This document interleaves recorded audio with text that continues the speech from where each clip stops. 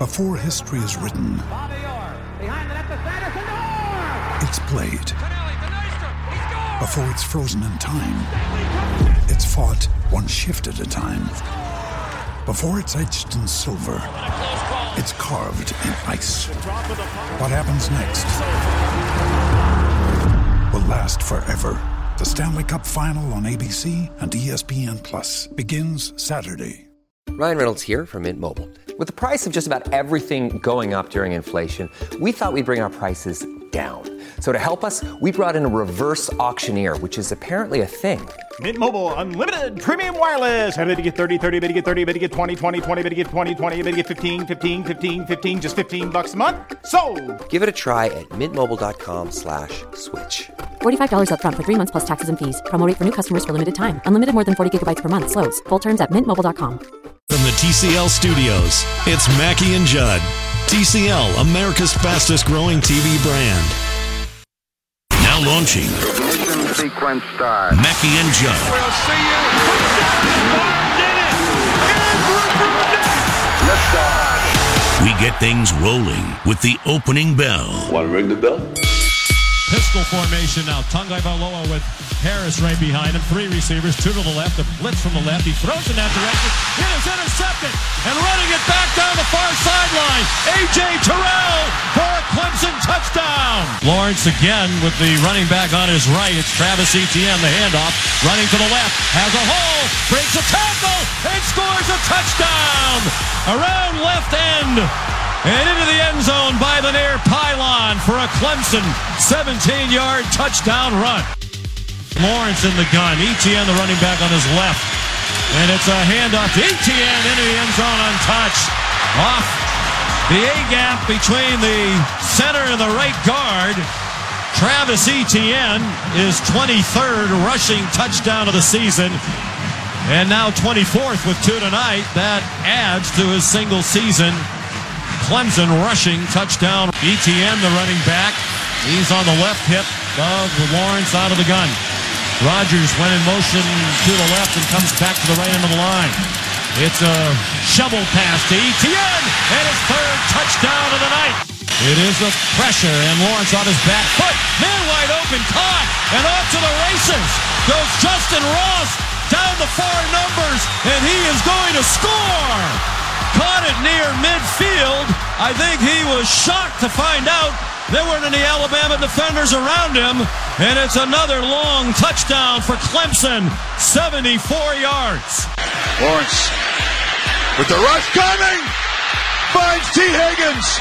Touchdown. So last night, I got done listening to this first, or watching it. Loose out front. He scores! Greenway was providing a screen. Price appeared unable to move in the crease. And Granlund fires one into the empty net. The Wild lead it 1-0. So I could tune into this. Pistol formation now. Tagovailoa with Harris right behind him. 3 receivers, 2 to the left. A blitz from the left. He throws in that direction. It is intercepted. And running it back down the far sideline. A.J. Terrell for a Clemson touchdown. And that's what I got. That's what we got. I mean, I rushed home to watch the hockey game in Manny Hill. College football is so damn long that I no doubt in my mind that after the Monkees or Sex Pistols or whoever played halftime got done with their lengthy show. Imagine Dragons. Yeah, yes. whatever. And Lil Wayne, yes. Yeah, so once they got done with their show, that I would have the second half in which to settle in and watch the one good college football game in the 3-game college football playoffs. And instead, at the end of this whole thing, this is what we got. Clemson beat Notre Dame by 27. Mm-hmm. Alabama in the semifinals beat Oklahoma by 11, which sounds reasonable until you realize that they were up by 21 after one quarter, the Crimson Tide were, and 31-10 at halftime. Then you had last night where you're finally going to get the good game, right? The semifinals were duds, and you say to yourself, all right, we're finally going to get 4th year in a row in some way, shape, or form in this playoff. Clemson and Alabama, and Clemson wins this thing by 28. This was supposed to be the game that made us forget the semifinals. This was supposed to be the game that we watched and talked about today and said this was fantastic. The 3 college football playoff games that have now concluded, for this season, the average margin of victory, 22 points. A year ago, that number, 9 points. All right. I wasn't super excited for this game, but I at least expected 1 out of 3 games would give us something, give us something that was fun to watch.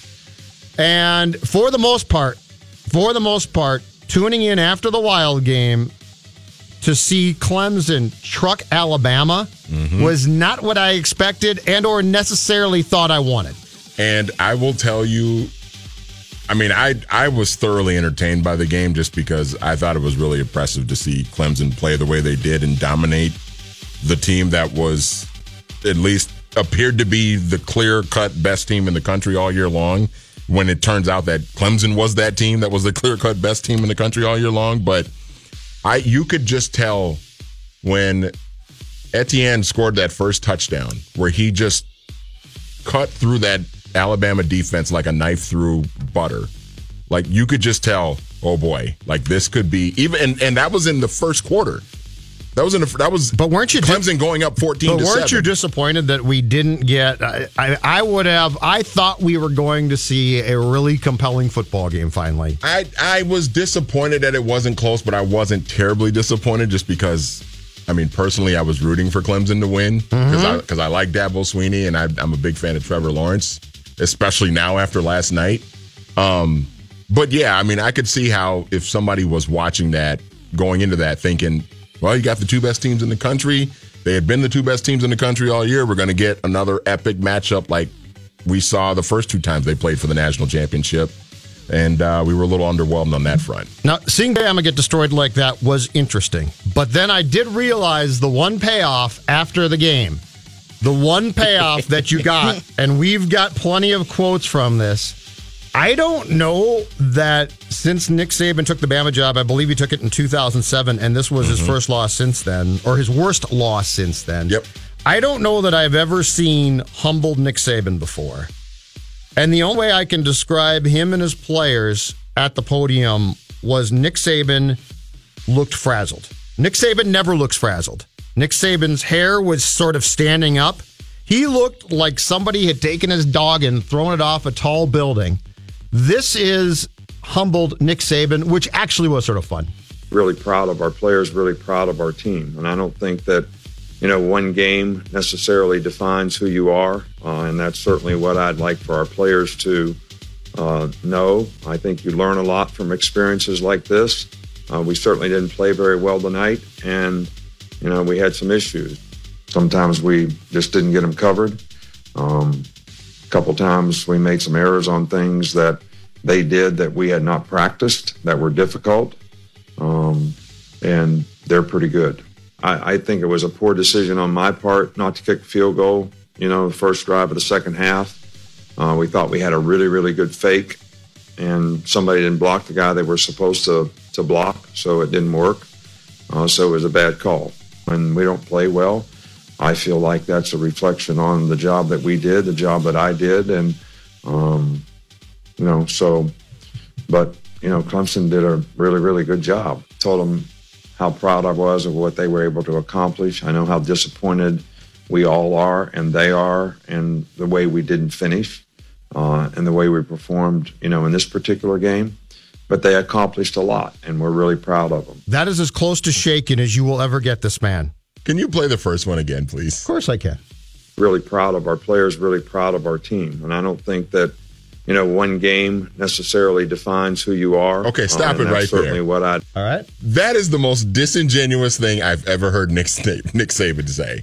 There's no way in hell the head coach of Alabama, who has won 6 national championships in his career, 5 at Alabama, can lose and get destroyed the way they did last night, and one game doesn't define the way our season went. Well, of course it doesn't now. It doesn't now. But I love the fact that seeing him at that podium, as I said, his hair is all sort of standing up. Oh, yeah. He was actually, the man never gets frazzled. He was frazzled. He had no idea. And Dabo Swinney is eminently likable. That's the thing about him. You watch, Saban. In fact, it's funny because Dabo was talking about, at one point, I think it was on the immediate post-game interview he did, talks about Tom Rinaldi. Yeah, he talked about the fact that, Friday we're going to have a meeting and then we're going to start on next season. And he talked about, he basically pushed things forward with a really positive vibe. If you remember a couple of years ago when Alabama won a national championship, I think it was Saban who basically said, I'm going recruiting tomorrow. Yeah. And everyone's like, wait a second. Are you going to enjoy this at all? And Dabo essentially said the same exact thing, but he put it in a context where you're like, this is great. This is cool. Yeah. Saban's like, I'm going recruiting tomorrow. Look at me. I remember when, I think it was the year they beat Notre Dame in Miami, and they blew out Notre Dame and everything. And Tom Rinaldi was interviewing Nick Saban after the game. And, Nick said all the cliche things. Proud of our kids. This is great for the players. Proud of our players. Yada, yada, yada.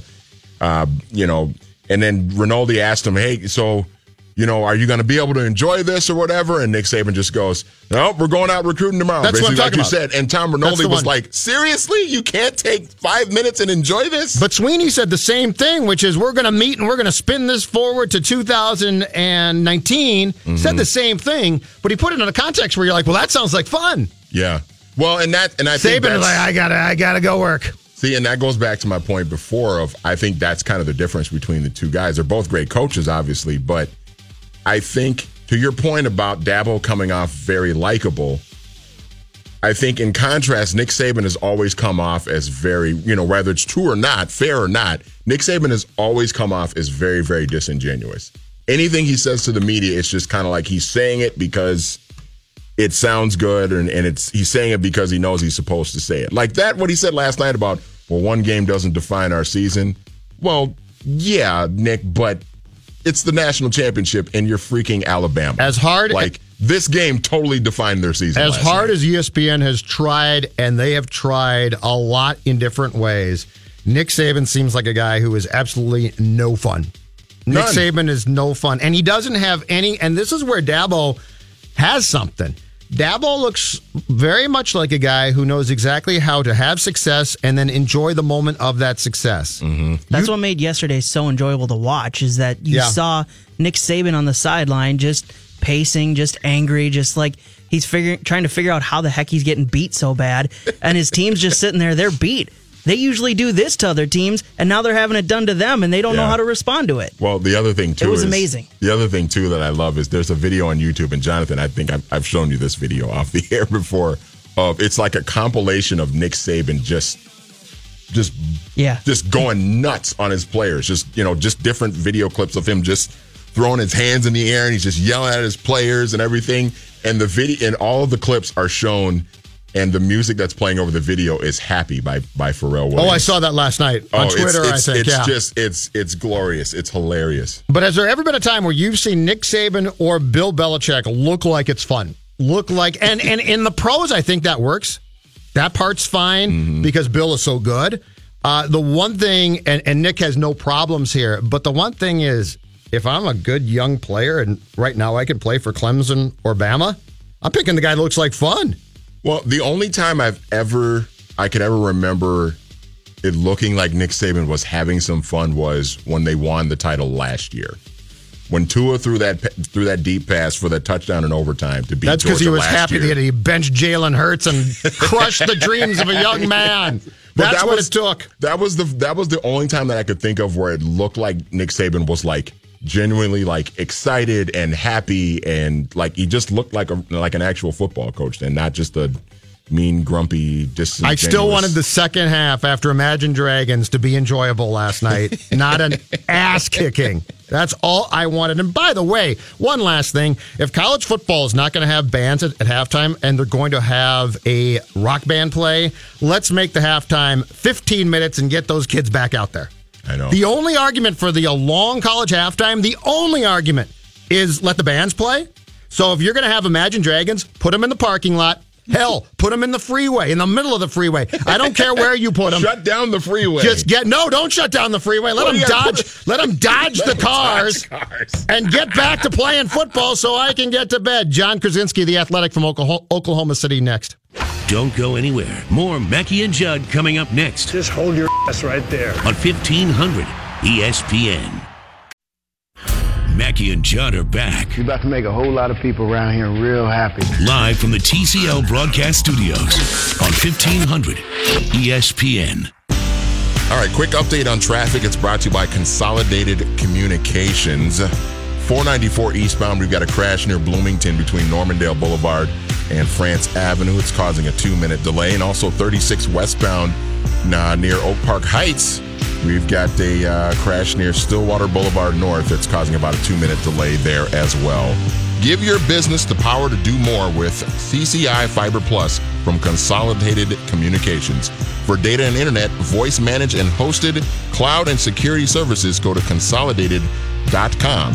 That's consolidated.com. Thank you, Manny. TCL Broadcast Studios. Mackey and Judd. Phil will join the show as he does at 4 p.m. today. Tonight, Ryan Saunders makes his Wolves head coaching debut, 7 p.m. tip-off, Wolves at Oklahoma City. John Krasinski of The Athletic, our buddy, is in OKC for tonight's game. All right, sir, I'll start you off with this. Why do you think that all of this, in your opinion, happened now? Well, I think, Judd, like I was kind of saying on Twitter today with a lot of people who are, asking me about these things, and when you make a major decision like this to part with one of the most powerful people in the NBA, which is what Tom Thibodeau was, both president and coach, it's a combination of all sorts of things. I think one is that he didn't win enough. I mean, yes, they made the playoffs last year, which was nice, but obviously they weren't able to follow that up this season with a similar type of stretch. They weren't able to build on that yet, or at least they haven't been able to yet. And so, if they were in the 3 seed right now and looked like they had improved from last season, even after the Jimmy Butler situation, I think he'd probably still be here. But they haven't, so they didn't win enough. Obviously, there have been communication issues that he's had with many players, with many members of the franchise, with the owner. That contributed to it. They are renewing season tickets, asking for season ticket renewals at the end of January, and attendance was plummeting, and that played into it. And so it, I think, just really got to a point where all of the elements had added up to a point where they just decided they couldn't go on any longer, and they had to send a message to the players, to the fans, to the organization in general that they're going to turn the page and move on from a guy who really worked his butt off for this organization, but really also seemed to kind of strangle it as well with just kind of this oppressive sort of attitude and environment that was instilled from him. So it was just, it was time for him to go. I think he deserved to go, Johnny K., but I will say there's one thing about this entire thing that has nothing to do with Tibbs that rubs me wrong. Why was the owner in Florida when the firing was made? Well, I was a little surprised by that myself, certainly. But what we have seen in the past from Glenn Taylor when he doesn't have a particularly close relationship with the coach, i.e. Sam Mitchell, who got fired over the phone, he's not one for worrying about decorum or for doing things, quote unquote, the right way or the expected way. He did not feel compelled that he had to be the one to do it. So he dispatched Ethan Caston and Scott Layden to be the one to deliver that news. I don't know this. But my guess is I would say that Tom Thibodeau didn't engender any kind of benefit of the doubt with the way that he was more kind of isolationist in his approach to the job. And so when it came time to offer any kind of olive branch or do things, with some kind of even a higher level of respect or anything like that, I don't think there was a concern about that just because of the last 2.5 years and the way that the relationship had played out. John, how much does the fact that the main guy who went in and fired Tibbs is the business CEO of this team speak to the fact that the move really came, at least timing-wise, as much or more of a business decision right this second than a basketball decision. I know ultimately it's a basketball move, but it sure seems like if you connect the dots, a 22-point win, a 2-game win streak, those things, and say the timing seems weird, the timing really seems, and with Casson essentially going in to fire Tom, like it was done from a business standpoint first at this moment and a basketball standpoint second. Well, I would say that Ethan Casson is a powerful figure in the organization. He came on after Tom Thibodeau was hired, but he certainly has a lot of influence on everything in that organization, from the basketball side to the business side. Now, clearly he stays in his lane on the business side of things and lets, the basketball side operate in its own, but he wants there to be a collaborative process between the two sides, and he has a high level of influence with Glenn Taylor. And since Glenn was not here, Ethan is the highest on the food chain, and so it made sense to have someone who technically is above Tom Thibodeau be one of the people to deliver that news. I mean, you couldn't have Scott Layden do it on his own, because Scott is underneath Tom Thibodeau on the pecking order. And so from just a chain of command standpoint, it makes sense that way.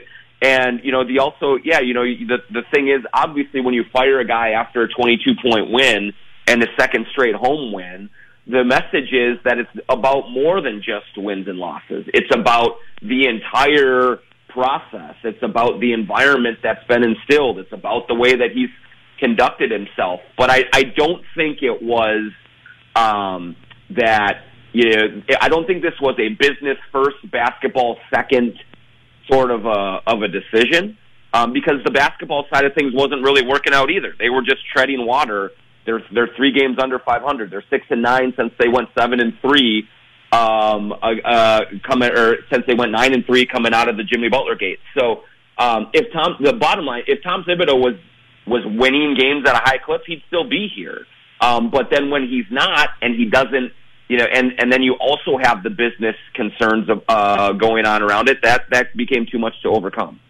And Johnny, the thing of it is it just seems like everything that we're saying now about what has gone on with Tibbs in the last 2.5 years, these were a lot of the same things we heard about him when he left Chicago. It was just sort of the disconnect between, from him and the front office and ownership and all of that. And that ultimately led to his dismissal in Chicago. And now we're seeing a lot of the same things here. And I wonder what this means now for Tibbs in his future in terms of getting another job. I got to think he'll get another job in the NBA, but I don't know if that will be a head coaching job again. Yeah, Manny, it's hard to see a scenario where at least in the next year or two that another organization says you're going to be our head coach and we're handpicking you. I mean, would he go somewhere as an assistant and then take over if there's a firing? Maybe. But there are people around the league I've spoken to who believe he's going to get another chance.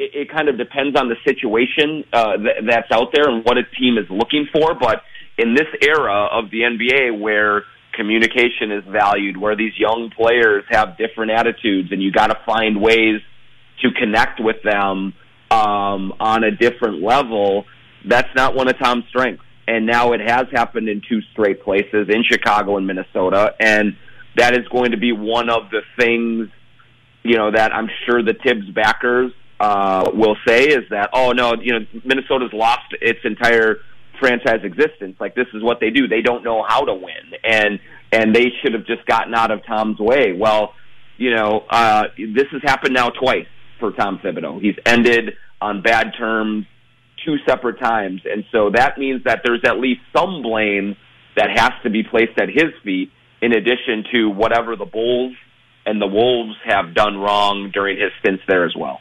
So how ready is Ryan Saunders for this now? Like, he is obviously, he's very well liked within the organization. He's very well liked within this community, and it seems as though he's very well liked around the league.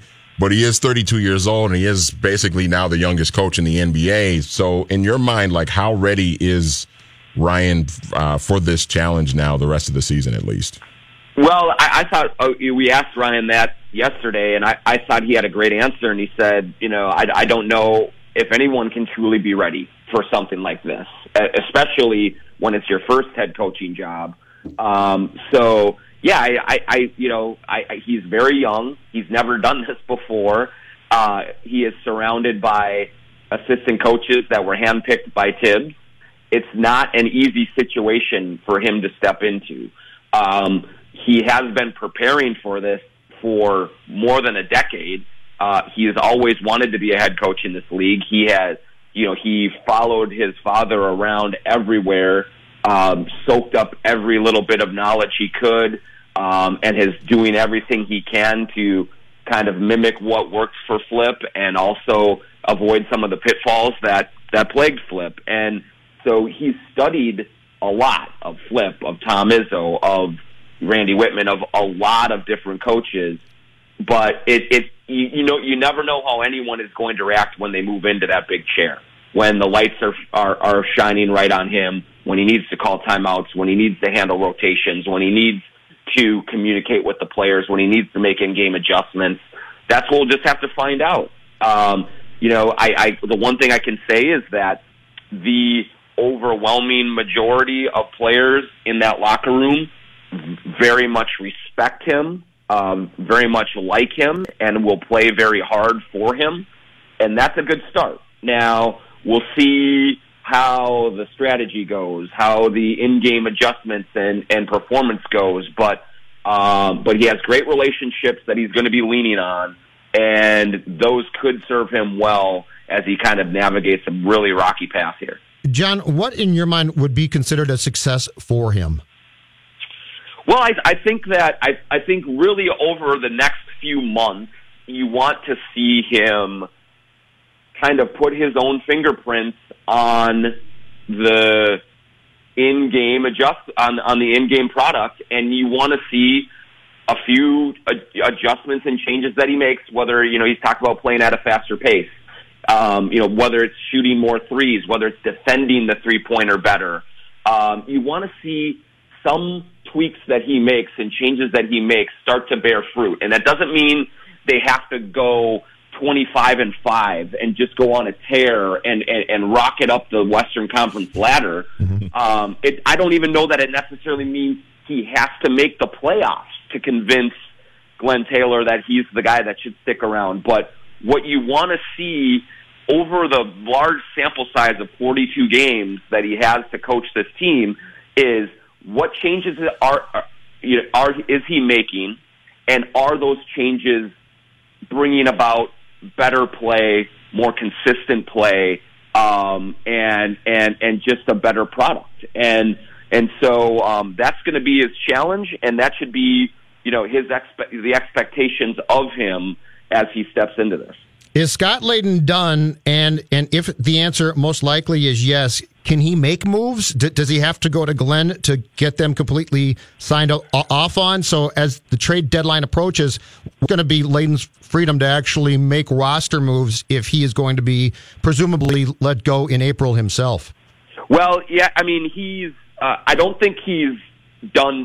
Like, I think one thing over the last, I would say, 6 months or so, I think he has forged a little bit better relationship with Glenn. I think that Glenn trusts him a little bit more to handle these day-to-day duties.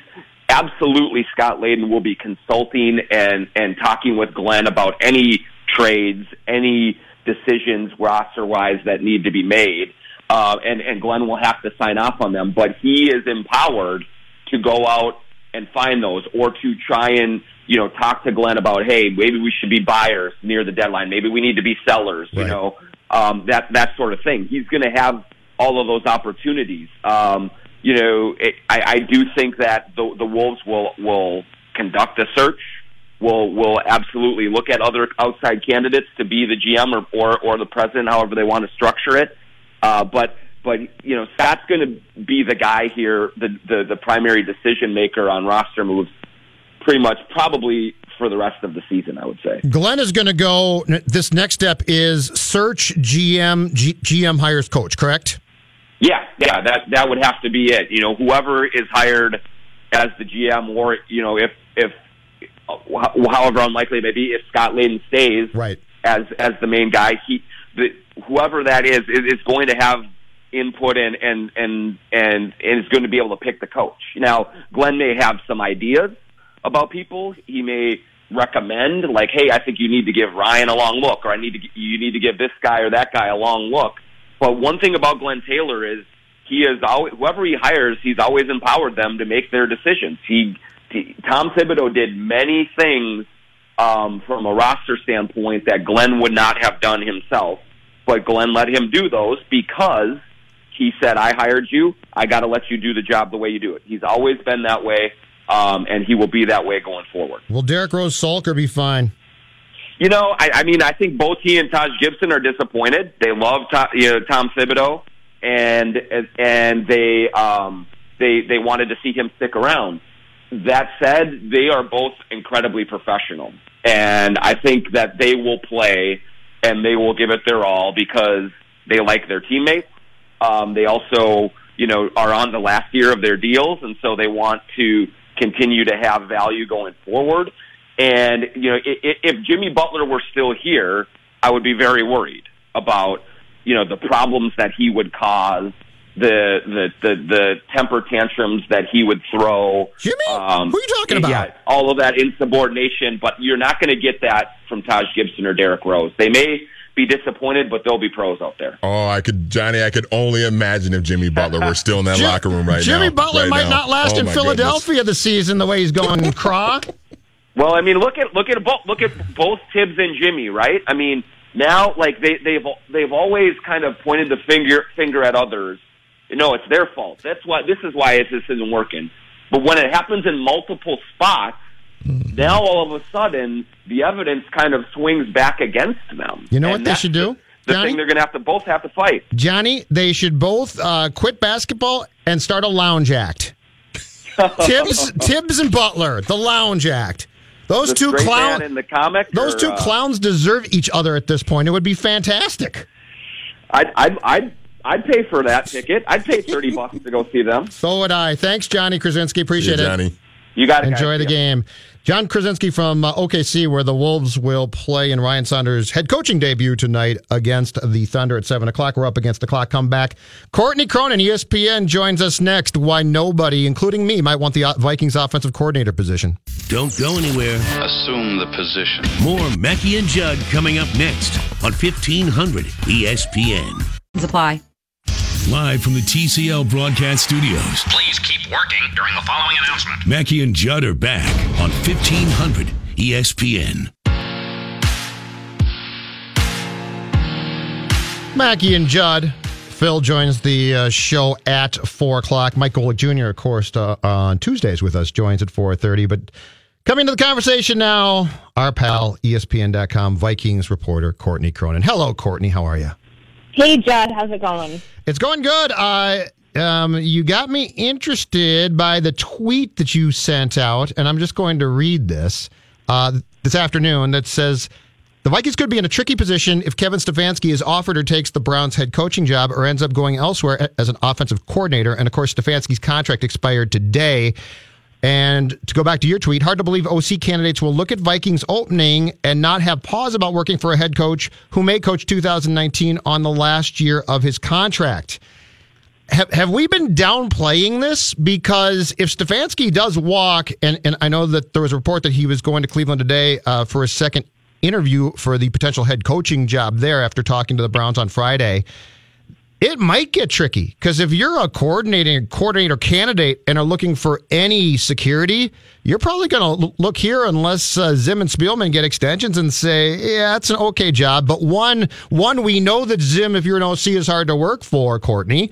And two, I might be done after 2019.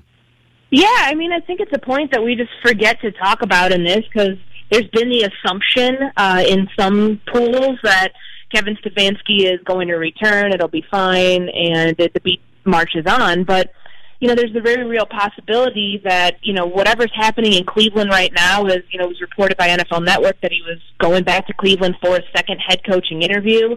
That the Vikings are kind of, left in limbo right now, just in terms of figuring out what their other options could be, because I could see a scenario where if Stefanski gets hired in Cleveland in whatever capacity, if he can take the head coaching job if he's offered today, and that, once his contract officially expires at midnight, he could, take the OC job there. Maybe they're talking about both right now, behind closed doors. Who really knows? But that would leave the Vikings in a position where they're thinking, okay, we have to, as the dust starts settling, who are going to be our candidates to replace the interim guy and get him in here for I guess really following the Mike Zimmer path. Because Zimmer's going in there to 2019, as we know right now, on the final year of his deal, and I think that that's something that you have to take into consideration. That what type of OC wants to look at this, say, hey, I'm going to uproot my family, my entire life.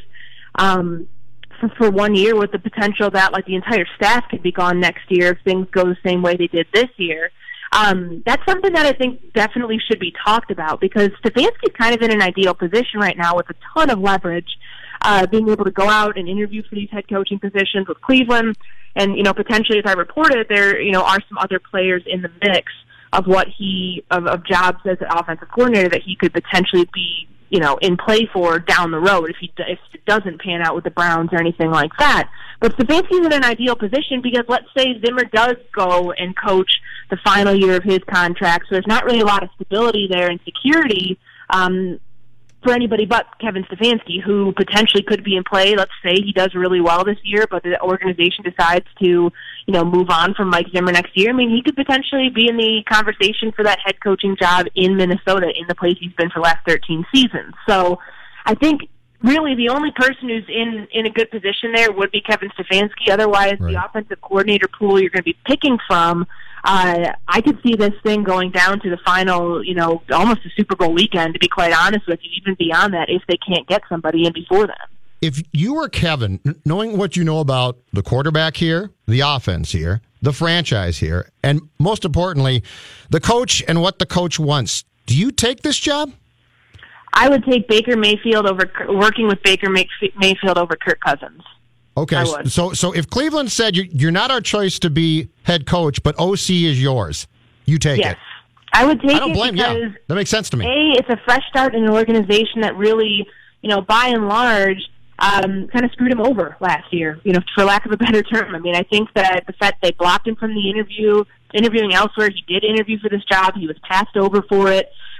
He's almost really never gotten his fair due from the Minnesota Vikings until now, and who knows, maybe it's too little too late, but people I've spoken with have said don't rule out the Vikings completely in this just because he is talking elsewhere. I think, honestly, he's taking a part of a process that he, very much owes himself to do, that he didn't get a chance to participate in last year because he was blocked from interviewing for the Giants job. Mm-hmm. So, with a guy like Stefanski, I mean, he's smart. He probably killed that first interview, which is the reason he's getting the second interview.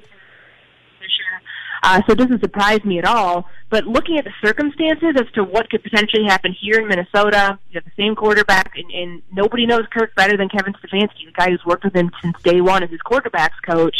Or you have a chance to go in, honestly, into a less pressure situation with an offensive-minded guy as your head coach. You'd be probably on the same page there if Freddie Kitchens does end up taking the head coaching job there. And I do think it's probably better just overall from the just really the outside perception and in terms of what you have to work with there, because Baker Mayfield is, going into the second year of his career. Kirk's going into his eighth. You know what you have in Kirk. You don't really know the true potential of Baker Mayfield, but he did have a really good rookie season, and I think that the ceiling is a lot higher there and probably something that's attractive to want to work with. If I'm a Vikings fan, I'm not, but if I was, Courtney Cronin, how concerned should I be about an offense that's got a quarterback who I've now seen his faults? And this is not to say he's terrible, but he's got faults. He's got faults that I had heard about in Washington, but hadn't seen up close until 2018.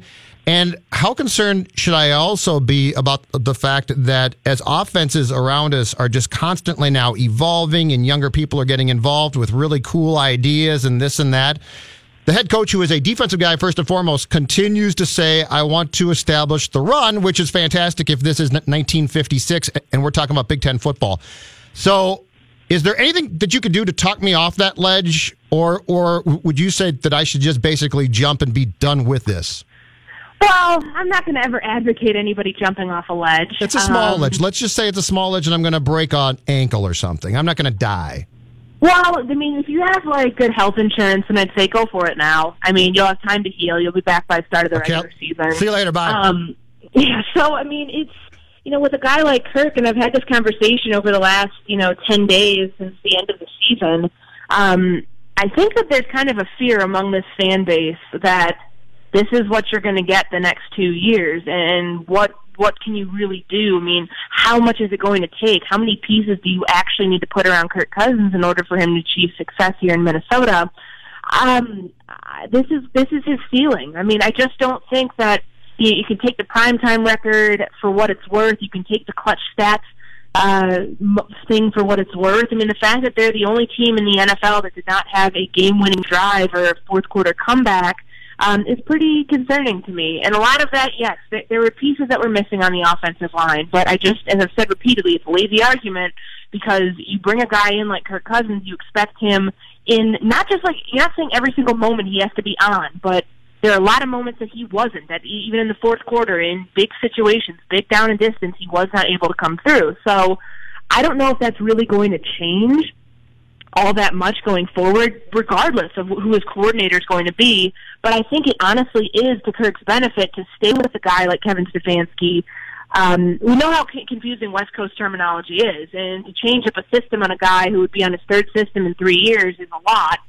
So I think that's probably something that you want to keep in mind here. But it's this is probably what you're going to get. I don't know how much of a jump we're going to see from year 1 to year 2 with Kirk himself, but Vikings can do themselves a favor by restructuring some of the pieces around him. And Courtney, that leads me to my question too of just continuity. I mean, we've already kind of talked about it already, but the continuity side of this. I mean, if Stefanski doesn't return and it's Mike Mularkey or whoever it is, and they come in, I mean, forget about just Mike Zimmer wanting to run the football. I mean, you're rotating coordinator after coordinator after coordinator, and what kind of effect can this have on not just Kirk Cousins, but Stephon Diggs and Adam Thielen and Dalvin Cook and some of the guys on the offensive line, where you're just getting a new voice that's coordinating this offense year after year after year. I think it's a good point because you don't want to look at the situation and think, okay, there's a revolving door on offense. Maybe that's part of the reason that they've had so much instability and inconsistencies the last few years. I mean, yeah, they've had good years and they've also had really bad years. And from 2015 to 16 to 17, 18, they've had success in 2 of those years. The other 2, they faltered and they haven't been able to string, that comeback success in repeated years. That, to me, is a huge part of what you're trying to do with the offensive coordinator search and trying to find somebody that will abide by the principles you already have, grow upon them, bring new ideas, but also stick to what you're good at. But I do think that going forward, as we saw with Kevin Stefanski, what he did in the final 3 games, or really the final 2 before the Bears game, is he tried to build everything that they did around Dalvin Cook. That's what needs to happen going forward when you have a quarterback like Kirk Cousins that you can't trust in big moments, by and large, to come through and build it around your best playmaker. That's something John DeFilippo talked about at length when he first got here, that he wanted to build an offense around his best playmaker, who's Dalvin Cook. Wasn't able to do it because of injuries and, other circumstances with, who'd be blocking for him, but that was the principle going into it, and they just got to it too late in the season. Last thing, are we jumping a shark here? Cliff Kingsbury, who could not keep a job at Texas Tech in the college ranks, is set to be named the new head coach of the Arizona Cardinals, and the Jets also talked to him. I understand that there's great young offensive minds, and I'm all for it. I think it's fantastic. But are we going a little bit too far when a guy who didn't succeed in college and actually got blown out of his job there is now going right to a pro job? I'm not really sure what Arizona is doing there. I thought Steve Wilkes probably would have gotten more than a year. Just would have made sense given the circumstances and how bad they were with their personnel. But I don't know if they're attracted by the bright, shiny lights of what he did early on years ago at Texas Tech, or just the fact that he kind of falls into the young, offensive-minded guru category that may be a little overplayed because there's one Sean McVay out there. And I think the thing that we talk about with geniuses are, let's try to replicate geniuses, like find them in other people. Typically, if you're a genius, you're one of a kind. So, that being said, I'm not really. I think he's done some really good things with quarterbacks over the past. Sure. Keenum's a product of Cliff Kingsbury when they were at Houston together. Davis Webb was a product of him at Texas Tech. Wasn't Patrick Mahomes with him too? There's a lot of that out there, and I think that maybe they're looking at that and being like, okay, this is the guy to take Josh Rosen to the next level, but can he really run an NFL franchise when he's struggled the last few years as a college coach? Time will tell. If he can do it, then he's an anomaly of somebody who can do it. Because Nick Saban couldn't do it at in Miami. Right. So that's something that I look at and I'm very skeptical of. And coordinator, I get. Yeah, I completely get that. Air but head coach? Yeah, I know. Maybe they'll install the air raid over in Arizona. Thanks, Courtney Cronin. Talk to you later. Thanks, guys. Bye. Courtney Cronin covers the Vikings, ESPN.com. Of course, she is all over the search for an offensive coordinator, which continues. Just the update is Kevin Stefanski reportedly, I think Pelissero, our buddy, NFL Network, broke this story. Stefanski was going back to Cleveland for a second interview today. And so he's definitely remains a candidate for the head coaching job there. It would not be shocking if he became the OC there, because keep in mind, the Vikings blocked him a year ago from trying to join Pat Shurmur with the Giants because they could. You can only block a guy. You can't block a guy from becoming a head coach. You can block a position coach, though, which I don't get this, from becoming a coordinator. So it's not going to be entirely surprising if Kevin Stefanski considers his options, says to himself, well, they blocked me a year ago when I could have had this job. And furthermore, now I'm going to go and work for a guy who basically has got along in Zim with one offensive coordinator in his time. And all of those things add up to the potential that Stefanski will leave and the Vikings will have to look elsewhere. Take a break, come back. Mackey joins at 4 o'clock. We have some breaking Gopher news, and if you're a Fleckinian, it's good news for you. Sit tight. The Mackey and Judd Show will continue in a moment. Do I have your word on that, sir? Mackey and Judd. Absolutely. On 1500 ESPN. Live from the TCL broadcast studios, Mackey and Judd are back. Come on, there's so much to do. On 1500 ESPN. All right, a quick check on traffic. It's brought to you by Consolidated Communications. And good news is right now I don't have any crashes in the area. Of course, it's not 4 o'clock yet, so we'll see what happens. Unfortunately, all you have to do is wait about 15 minutes. Yes, exactly. Give your business the power to do more with CCI Fiber Plus from Consolidated Communications. For data and internet, voice managed and hosted cloud and security services, go to consolidated.com. That's consolidated.com. Got some good news for Gopher football fans. All right. Andy Greeter of the St. Paul Pioneer Press reporting that Kurt Ciarrocca, the offensive coordinator for the Gophers, who yesterday, according to I believe it was a 24/7 sports report, covers West Virginia football. His buddy is now the coach of that team, and of course he's also friends with Fleck, that he was as good as gone to that staff. Randy Johnson of the Star Tribune came back and reported that was not the case, that it was still uncertain if he was going to leave, and he's been on Fleck's coaching staff. He coached with Fleck at Rutgers as assistants. In fact, he was the OC at Rutgers when Fleck was the wide receivers coach. And then Fleck hired him at Western Michigan to be his OC. And he joined Fleck here. And Johnson's report in the Star Tribune said it was not a done deal. And now Greeter's saying that he will be staying here as the Gophers offensive coordinator, which is a good thing because, as I've said, I think these guys know offense. Yeah, they do. I really do. I really, for all we kid and joke about things here, you look at those last 4 games, and in 3 of those last 4 games, it was impressive. And we're talking about, in both cases, either a true freshman or redshirt freshman quarterback. Yeah. I think Fleck knows offense. I think this guy knows offense, and there's something here.